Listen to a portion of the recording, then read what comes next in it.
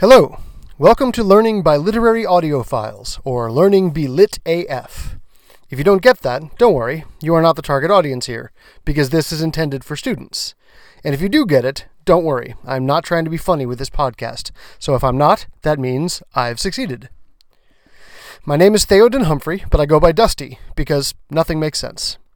I am a high school language arts teacher with 20 years of experience. I've taught everything from remedial English to advanced placement classes, generally with success.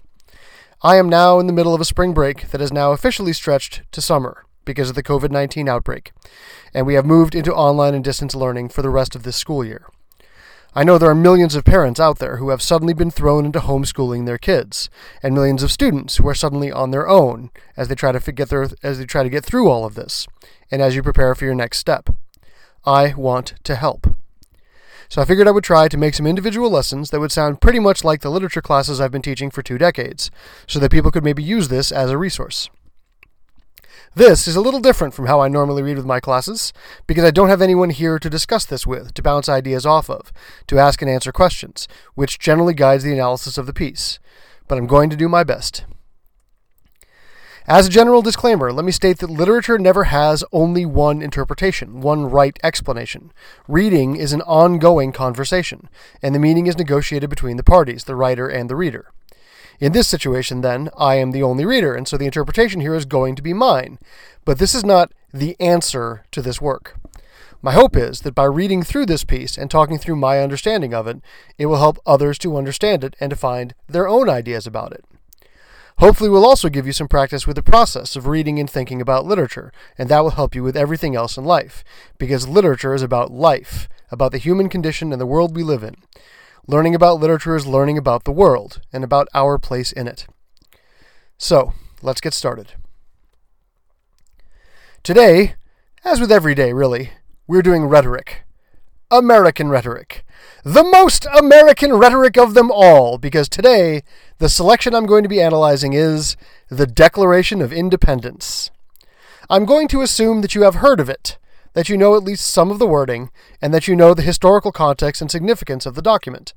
I'm going to be analyzing it in terms of the argument and the language, both of which are incredibly powerful, completely apart from what they meant for this country. I'm going to attribute this to Thomas Jefferson and talk about him as the author, though, of course, it was essentially a collaborative effort of all the signers, all the Constitutional Conventioneers. Jefferson largely worded it, and that's going to be the focus. As always, I highly recommend you have a copy of this in front of you when we read, so you can take notes and write down your thoughts, so you can participate in the conversation. And if you don't have a copy, you'll just have to go steal it. That's right. You're going to steal the Declaration of Independence. Here we go. In Congress, July 4th, 1776. The unanimous declaration of the 13 United States of America.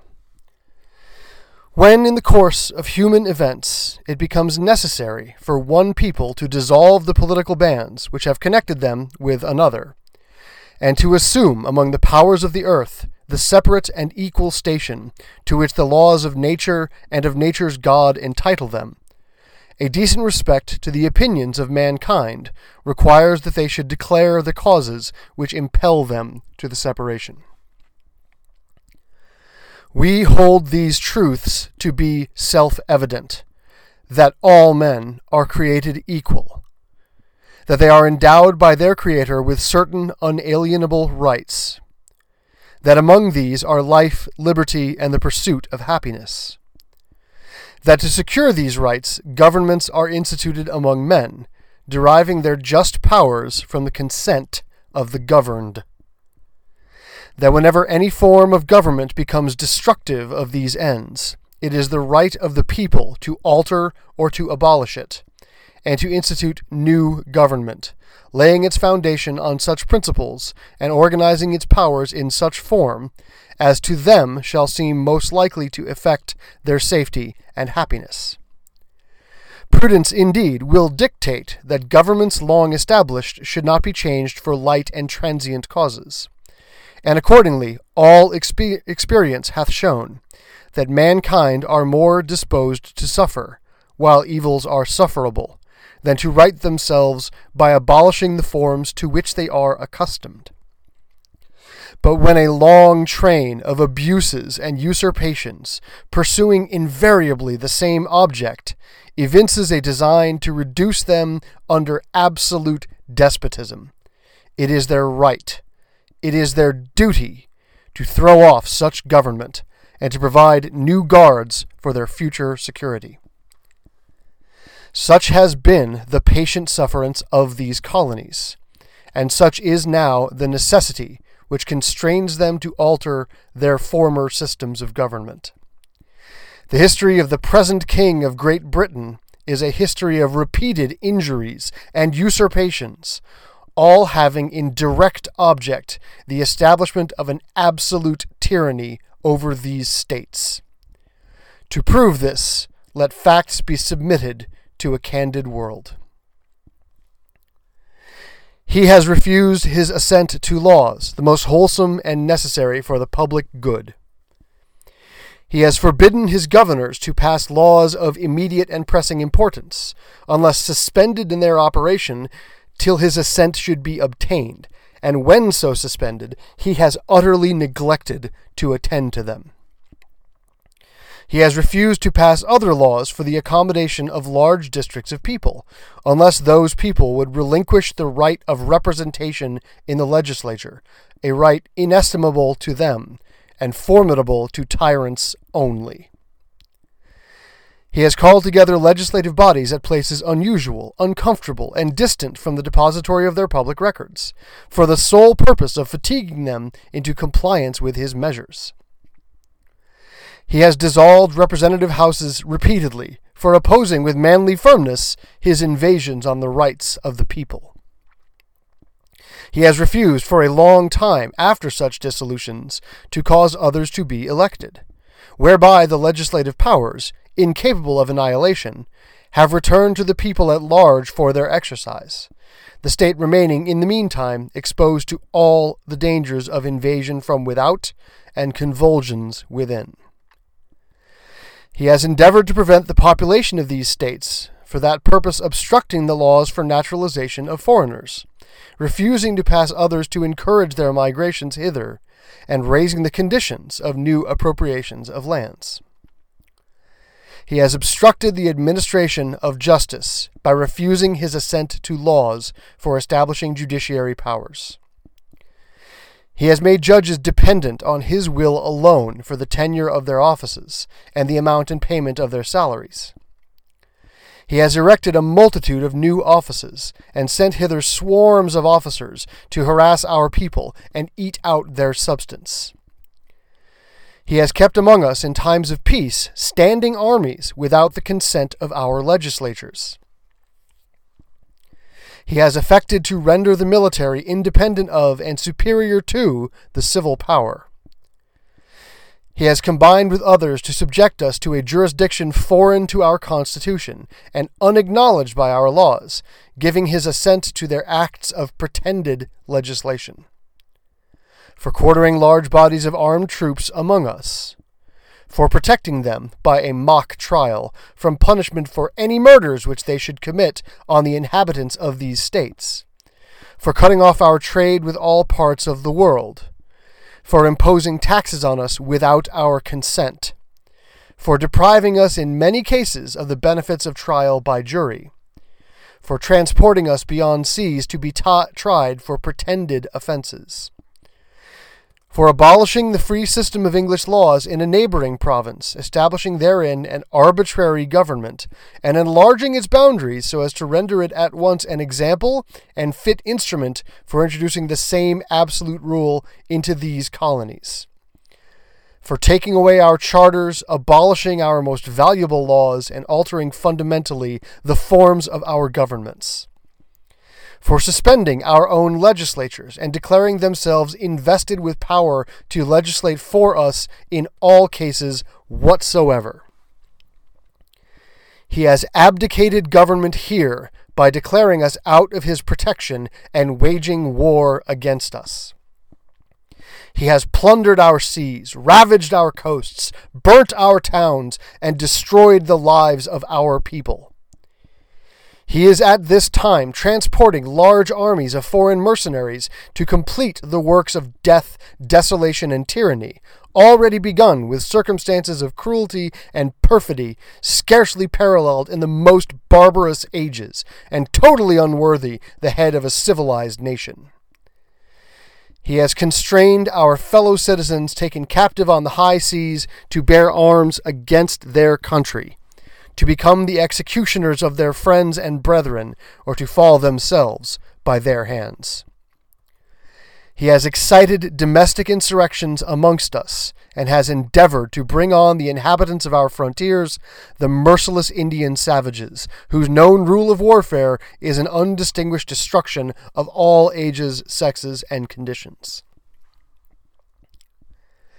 In every stage of these oppressions, we have petitioned for redress in the most humble terms. Our repeated petitions have been answered only by repeated injury. A prince whose character is thus marked by every act which may define a tyrant is unfit to be the ruler of a free people. Nor have we been wanting in attentions to our British brethren. We have warned them from time to time of attempts by their legislature to extend an unwarrantable jurisdiction over us. We have reminded them of the circumstances of our emigration and settlement here. We have appealed to their native justice and magnanimity, and we have conjured them by the ties of our common kindred to disavow these usurpations, which would inevitably interrupt our connections and correspondence. They, too, have been deaf to the voice of justice and of consanguinity. We must, therefore, acquiesce in the necessity which denounces our separation, and hold them as we hold the rest of mankind, enemies in war, in peace, friends. We, therefore, the representatives of the United States of America, in General Congress assembled, appealing to the Supreme Judge of the world for the rectitude of our intentions, do, in the name and by authority of the good people of these colonies, solemnly publish and declare that these united colonies are, and of right ought to be, free and independent states, that they are absolved from all allegiance to the British Crown, and that all political connection between them and the state of Great Britain is and ought to be totally dissolved, and that as free and independent states they have full power to levy war, conclude peace, contract alliances, establish commerce, and to do all other acts and things which independent states may of right do. And for the support of this declaration, with a firm reliance on the protection of divine providence, we mutually pledge to each other our lives, our fortunes, and our sacred honor. Okay, let's talk about some vocabulary. There's a lot, I know. It's difficult to be sure whether a word needs to be defined, especially with an uncertain audience like I have here with this podcast. And the language in this piece is pretty much all archaic and therefore unfamiliar. Like in the second paragraph, Jefferson uses shewn instead of shown, but it's just an archaic spelling of shown, past tense of show. So I'm guessing at the words that I think are generally not well known. If there are others that you don't quite understand or have no clue what they mean, then don't feel bad. I look words up all the time. I might have known them once, but I've forgotten them, or I'm not sure about all the nuances, or I just don't know what the word means. If you know the words I'm defining, sorry, go get a snack. This will only take a couple of minutes. Impel is to drive or force to do something. Endowed is granted equality or asset, the sense of inheritance. Unalienable means unable to be given away or taken away. To alienate something is to separate something. So unalienable means can't be separated, not able to be separated. Deriving means arise from or originate in, to gain something from a source. Prudence is acting with care and thought for the future. Transient, staying or existing only for a short time. Usurpations, to take power illegally or by force. Evinces is to be evidence of, to indicate. Despotism is the exercise of absolute power, especially in a cruel and oppressive way. Constrains means compels or forces someone to follow a particular course of action. Candid is truthful and straightforward, frank. Relinquish is to voluntarily cease to keep or claim, to give up. Inestimable means too great to calculate. Notice it has a sense of largeness. Formidable is inspiring fear or respect through being impressively large, powerful, intense, or capable. And that has an ominous sense, because inestimable is used to describe the colonies and formidable is used to describe the tyrant. Depository is a place where things are stored. Compliance is cooperating or accepting a wish or a command. Dissolution is the act of dissolving or eliminating. Annihilation is utter destruction or obliteration. Convulsions are sudden, violent, involuntary movements, also violent social or political upheavals. Tenure is a period of time in a position such as a political office. Multitude is a great number. Hither means here, and thither means there. Quartering is the provision of shelter and food, especially for military troops, like providing quarters. Arbitrary is based on random choice or personal whim rather than any reason or system. Legislatures are the government body that makes laws. Abdicated is renounced one's throne, also to fail to fulfill or undertake a responsibility or duty. Perfidy is deceitfulness, untrustworthiness. Insurrections are violent uprisings against an authority or government. Redress is remedy or set forth an undesirable or unfair situation to make something better, to make it right.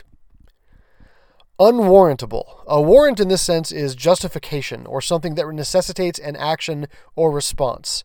So if you had a warrant to search someone, it's a thing that shows you have justification for searching someone or their property. So something unwarranted is unjustified and unnecessary. Something unwarrantable is something that cannot be justified or shown to be necessary. Jurisdiction is the power to make legal judgments or the area where one has that power. Magnanimity is generosity. Disavow is to deny any responsibility or support for. Consanguinity is shared blood or heritage, family ties. Acquiesce is to accept something reluctantly but without protest. To denounce is to publicly declare to be wrong or evil. Rectitude is morally correct behavior or thinking, righteousness. And absolved means to set or declare someone free from blame, guilt, or responsibility. All right, so while this took a while to read and go over the vocabulary, the analysis will actually be shorter than you think, because the bulk of this does not require much analysis. It's evidence for the argument. The interesting thing about this piece is the argument itself. So what is an argument? What is persuasion? An argument is an attempt to convince an audience to accept a controversial proposition. It has to be controversial, meaning that there is more than one reasonable side. Because if you are arguing something that is unquestionably true, then it's not an argument, it's education. Your audience doesn't have to actively disagree with you at the outset. They just have to be unsure that you are right, because the other side of the controversy might be right too. To convince the audience, you need to use rhetoric. I've talked about rhetoric in a couple of other episodes, so I won't go too much in depth. But this piece is a perfect example of it, so let me go over the basics. Rhetoric is the use of language to accomplish a goal.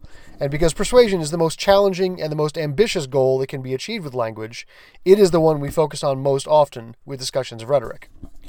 It's also true that most writing is made with several goals in mind, and so most writing has at least an element of persuasion.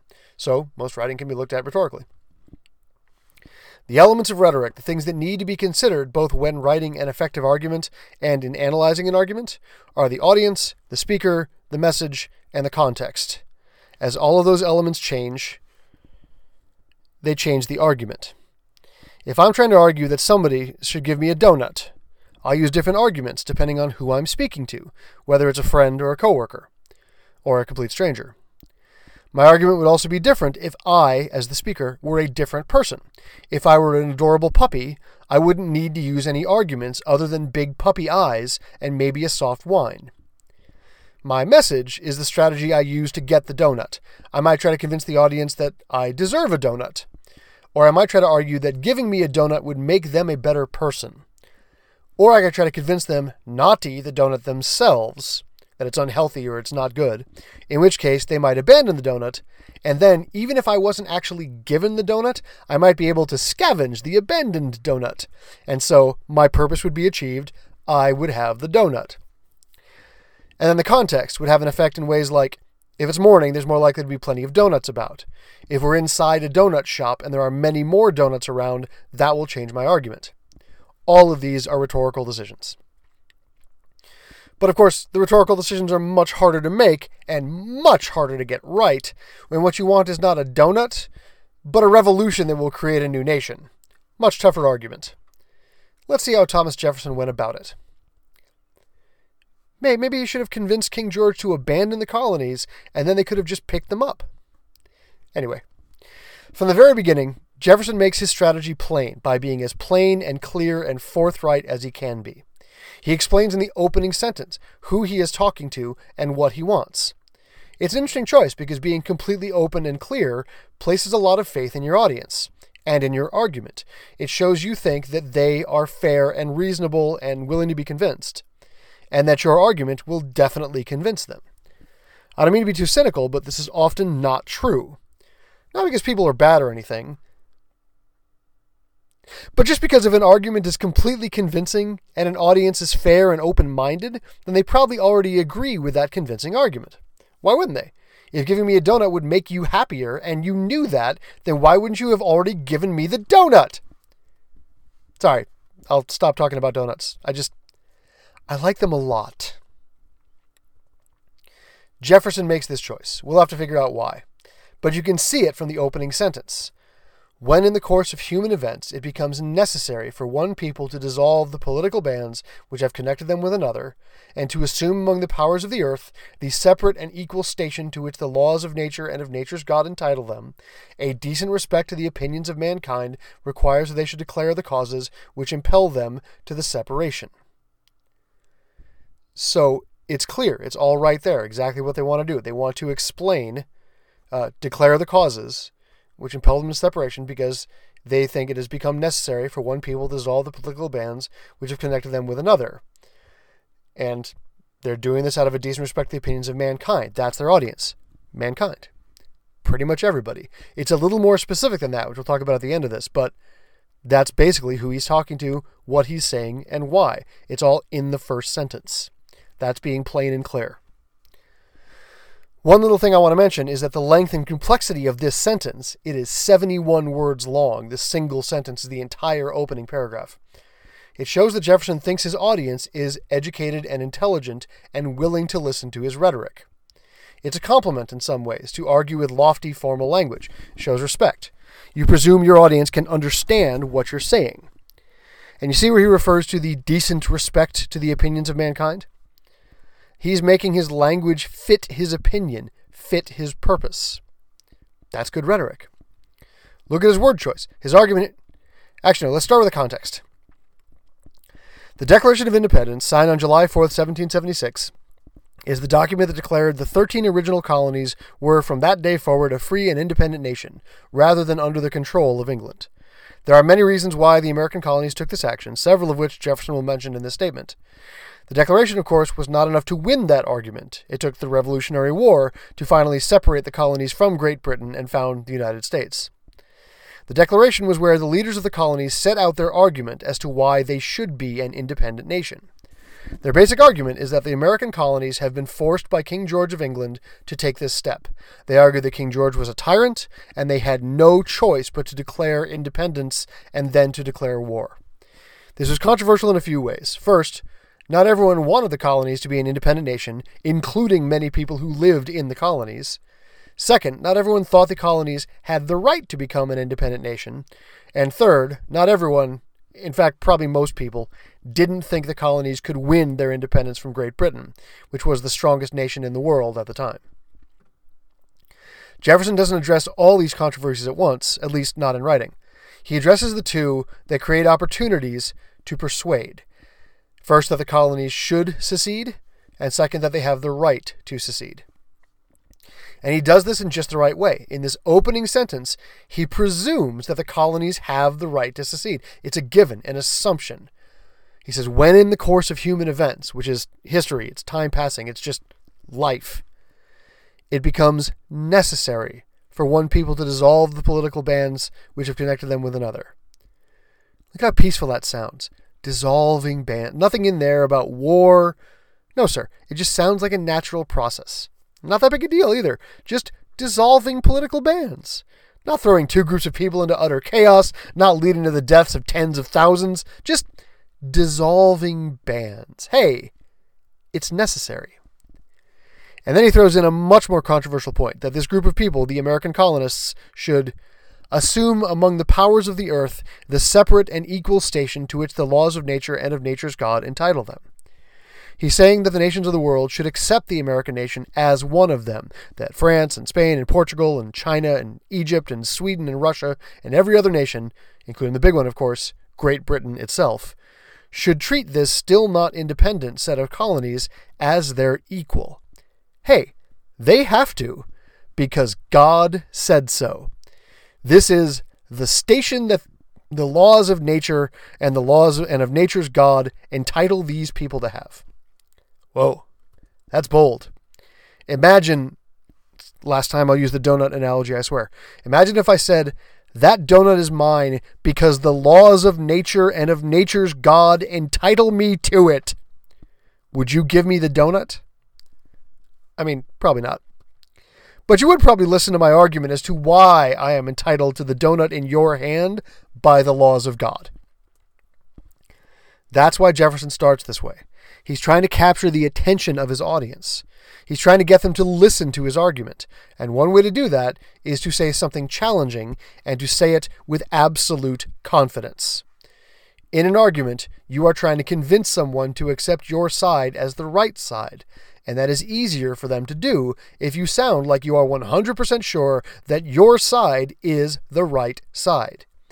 If even you have doubt, it's much harder for the audience to overcome their doubts. Now, he makes sure not to sound too arrogant, saying that this declaration comes from a decent respect to the opinions of mankind.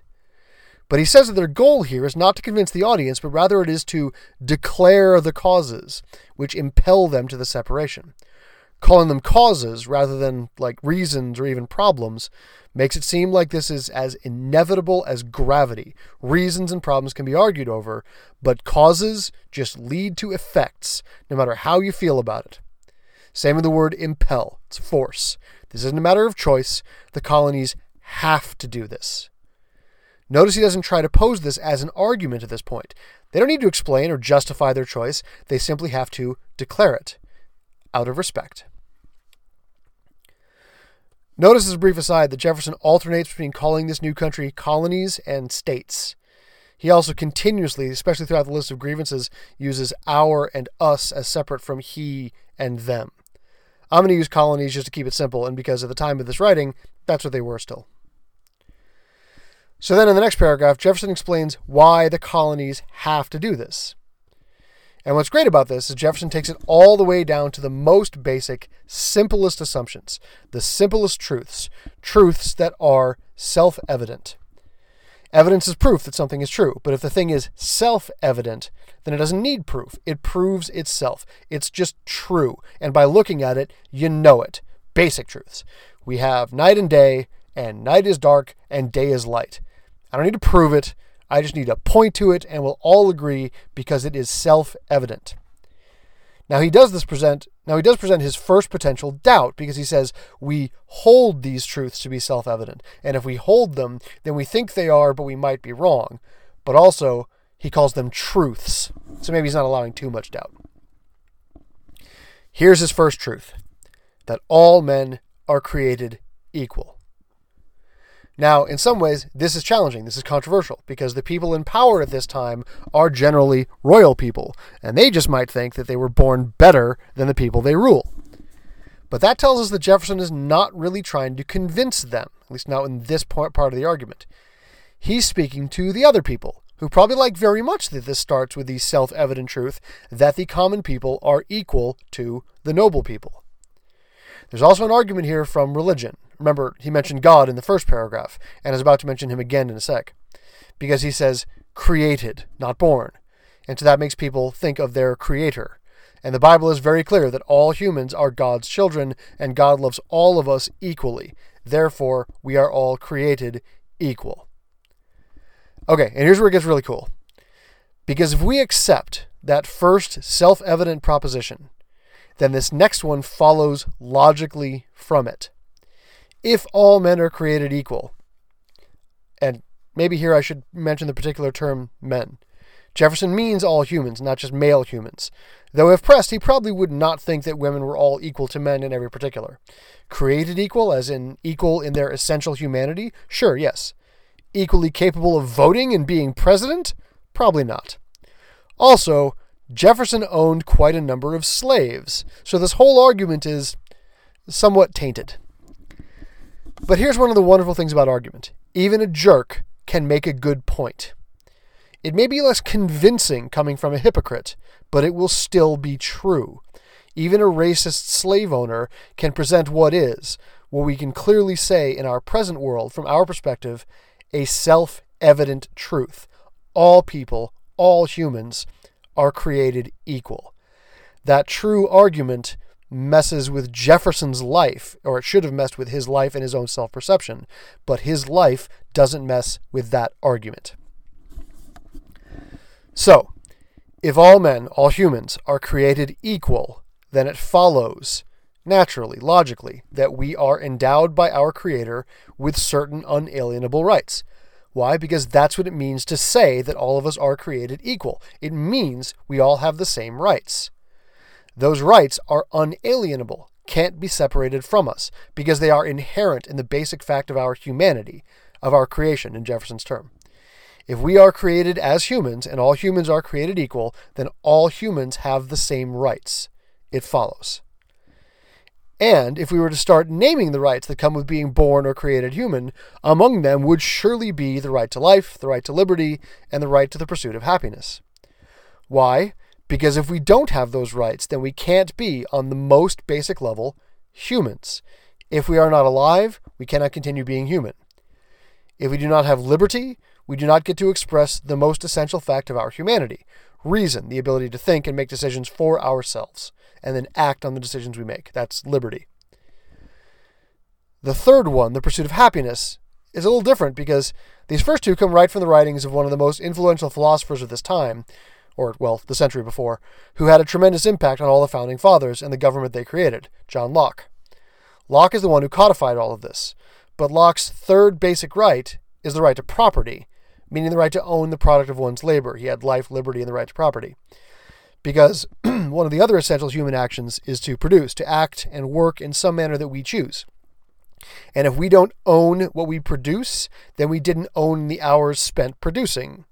And if we don't own our own hours, then we don't own our lives. And we don't have that first right. And we're not human, therefore. Locke said it better than me. It's not entirely clear why Jefferson used this phrase. It's an interesting discussion all by itself. But I think we can take it here to represent something similar to liberty, that an individual person's happiness is self-determined. You decide for yourself what your happiness is. And pursuit of it represents your most fundamental desires. And therefore, it is a fundamental right that comes with being human. That right to decide what happiness means and then to try to achieve it. Think of it this way. If you couldn't do that, what kind of life would be left to you? That's the end of the sentence, to show that we're making a jump. We're going to a new thought.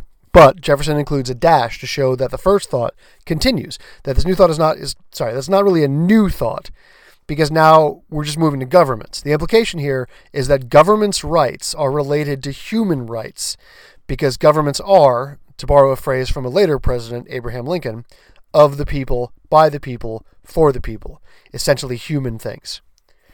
We're still seeing this as a self-evident truth, that to secure these rights, governments are instituted. That's what governments are for, to protect the rights of the people. Though I like that he says, secure these rights. It implies a broader scope of activities for governments than just protection, which is only reaction against threats, where securing something can also mean going out and getting it.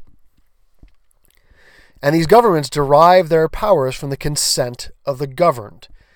That's where Jefferson really starts getting challenging, though, again, he's not the first to think of this.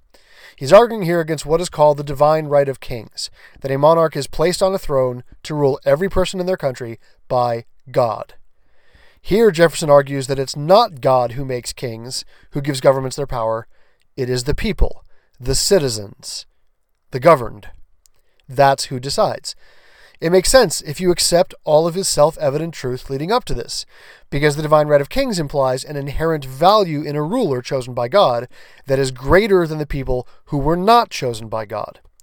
So if all people are created equal, then you can't have a single person who is God's one choice to rule over all the rest. If true, that person would have more rights than other people, from the moment of his or her creation as a future king or queen. Whereas if all people are created equal, both the governors and the governed, then the only reason the governor can tell the governed what to do is because the governed choose to obey. Notice the reversal here. The power, the choice, is the common people's to make. The government must essentially obey the will of the people, or else the people will remove their consent to be governed, and the government will no longer be able to govern, to tell people what to do. As a teacher, I can completely confirm this. My students do what I tell them because they choose to do it. And I know that because some students have chosen not to listen, have not consented to be governed, and there was quite literally nothing I could do about it. Not and still be just. And notice that one word that opens up the alternative, a government that derives its power, that keeps control over the people and makes them obey without their consent through the use of force. That does give one human power over another, but it is not just. That's the argument. And again, it follows from the self-evident truths. If all humans have the right to life and liberty, then the threat of violence is a threat to remove one of those rights, and those rights are unalienable. So no use of force to remove those rights from people can ever be just. Next, if governments have power because the people choose to allow them to have power, then it follows that the people can choose to stop giving government A power and can choose instead to give power to government B. And that means that we can alter or abolish government. We choose where we give our consent. Now, we don't necessarily have the right to do that just because we feel like it, because government B has better hair and a cooler catchphrase. He doesn't say we can't choose to change governments for reasons like that.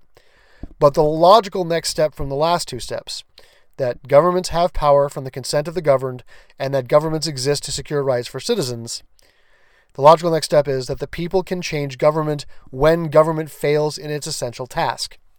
And the people can then form a new government that will carry out that essential task to secure the rights for the citizens. It makes sense, but it is deeply challenging to the status quo.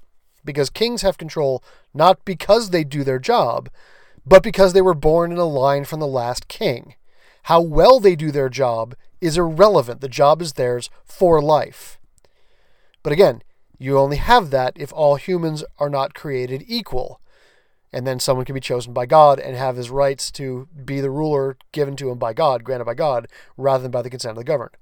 So if we accept the first self-evident truth, then this is the only thing that makes sense. Look at that argument. It's 2 sentences. And it's only 2 sentences because he makes that one jump from individuals to governments. But the logic is flawless. If you accept the first statement, then the rest has to follow from that. Has to.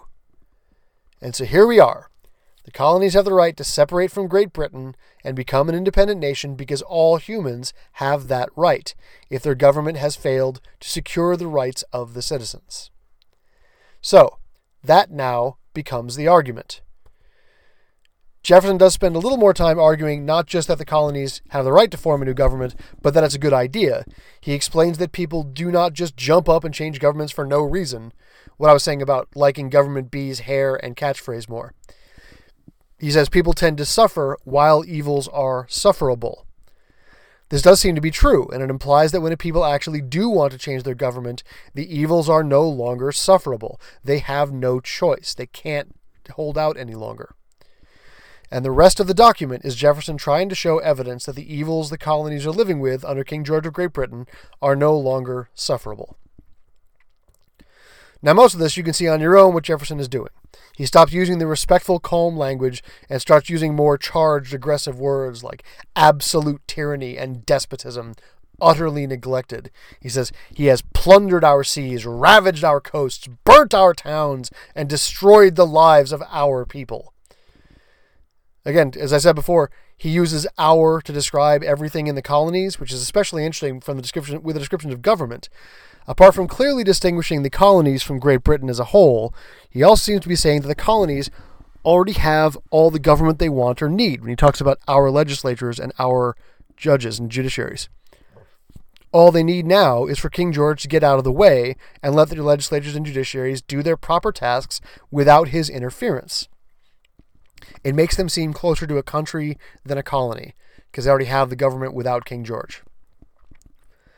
My favorite point in here is this one philosophical comment Jefferson makes about the function of legislatures, when he says, he has refused for a long time after such dissolutions, that's dissolving the legislative bodies, to cause others to be elected, whereby the legislative powers, incapable of annihilation, have returned to the people at large for their exercise, the state remaining in the meantime exposed to all the dangers of invasion from without and convulsions from within.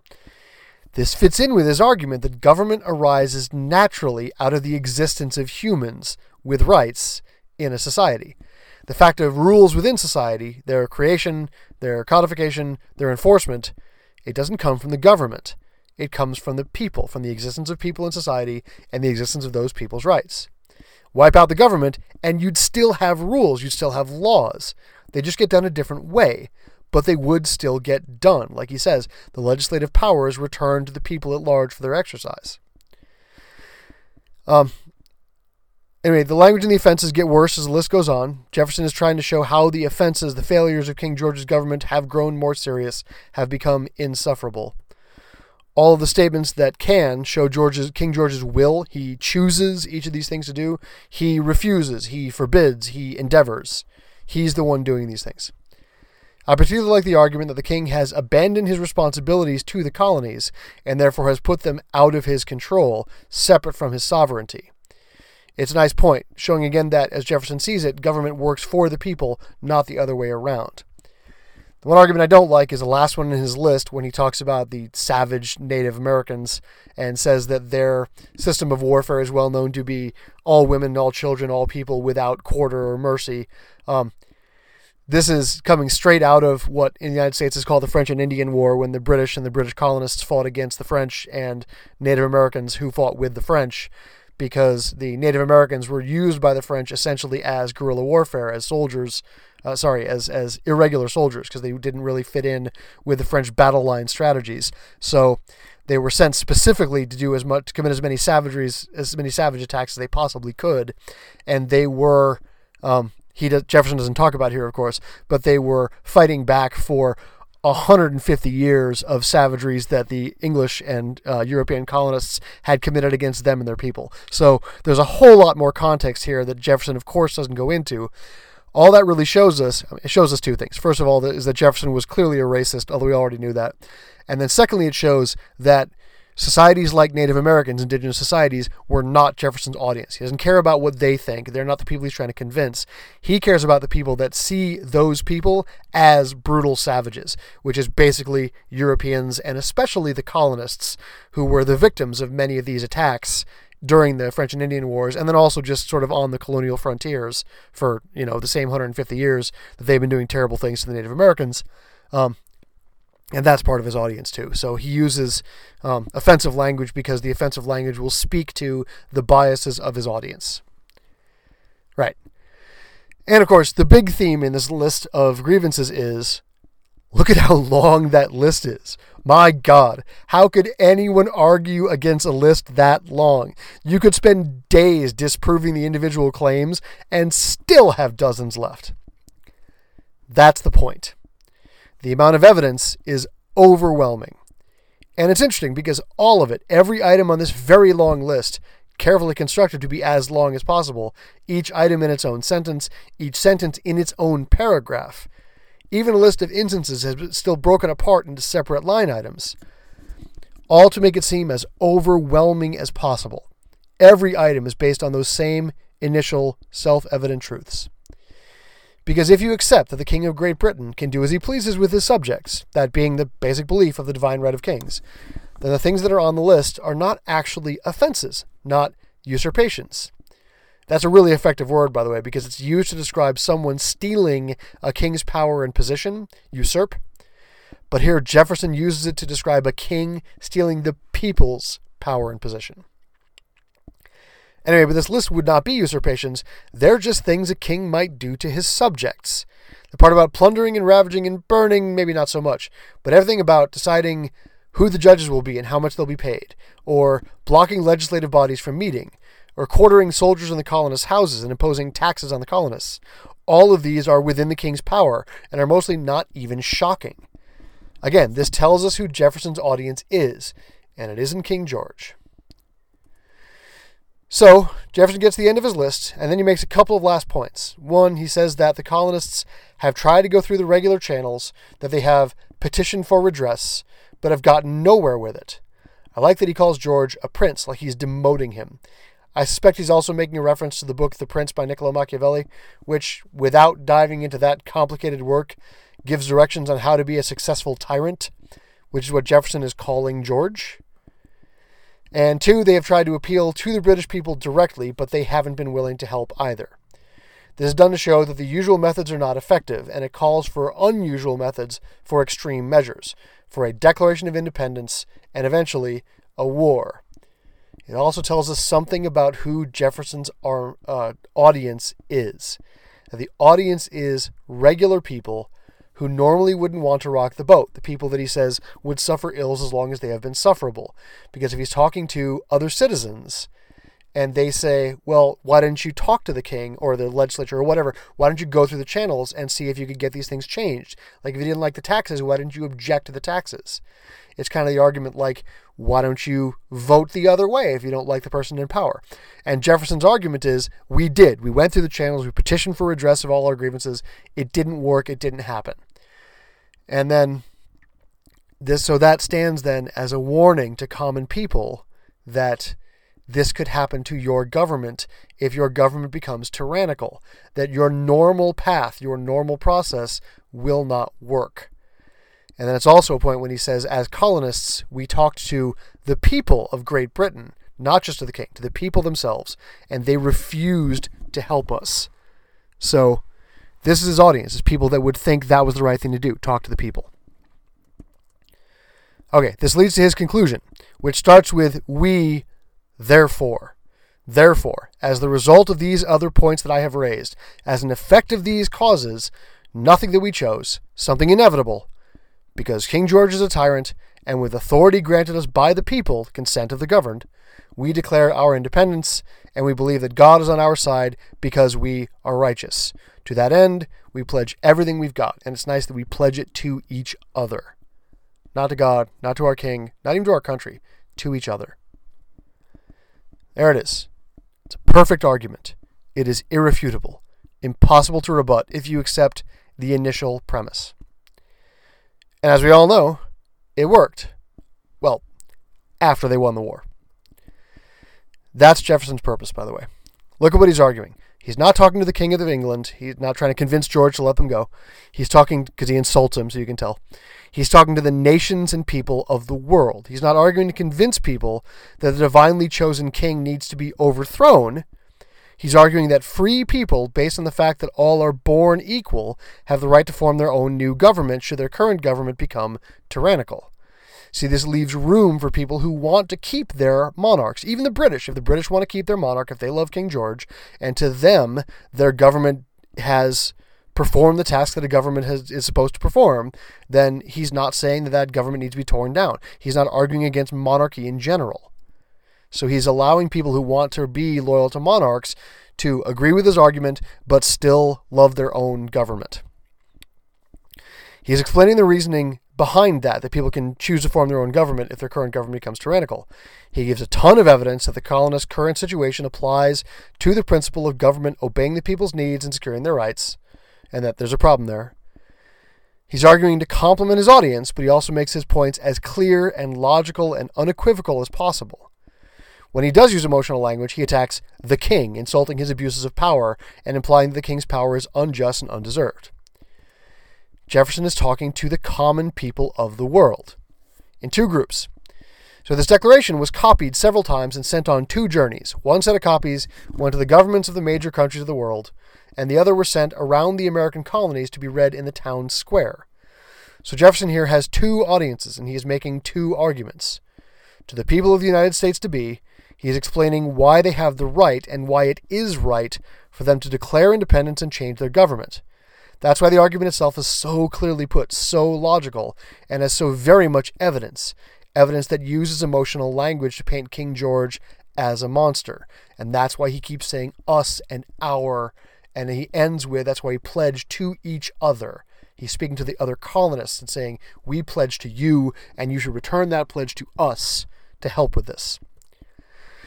Jefferson's second audience is the governments of other countries. And there, honestly, his argument's a little shakier, because if the rulers of France and Spain and Belgium and the Netherlands, whatever, accept the argument here, that means they rule at the sufferance of their people. And their people can, should the rulers ever displease them, remove those rulers and replace them with a new government. It is fascinating to think that the colonial argument about the rights of free people actually won over some noble allies, like the Marquis de Lafayette. So I think Jefferson's argument with the nobles, with the rulers, is twofold. First, if the colonies can win their war, then the new nation of America will be a useful ally.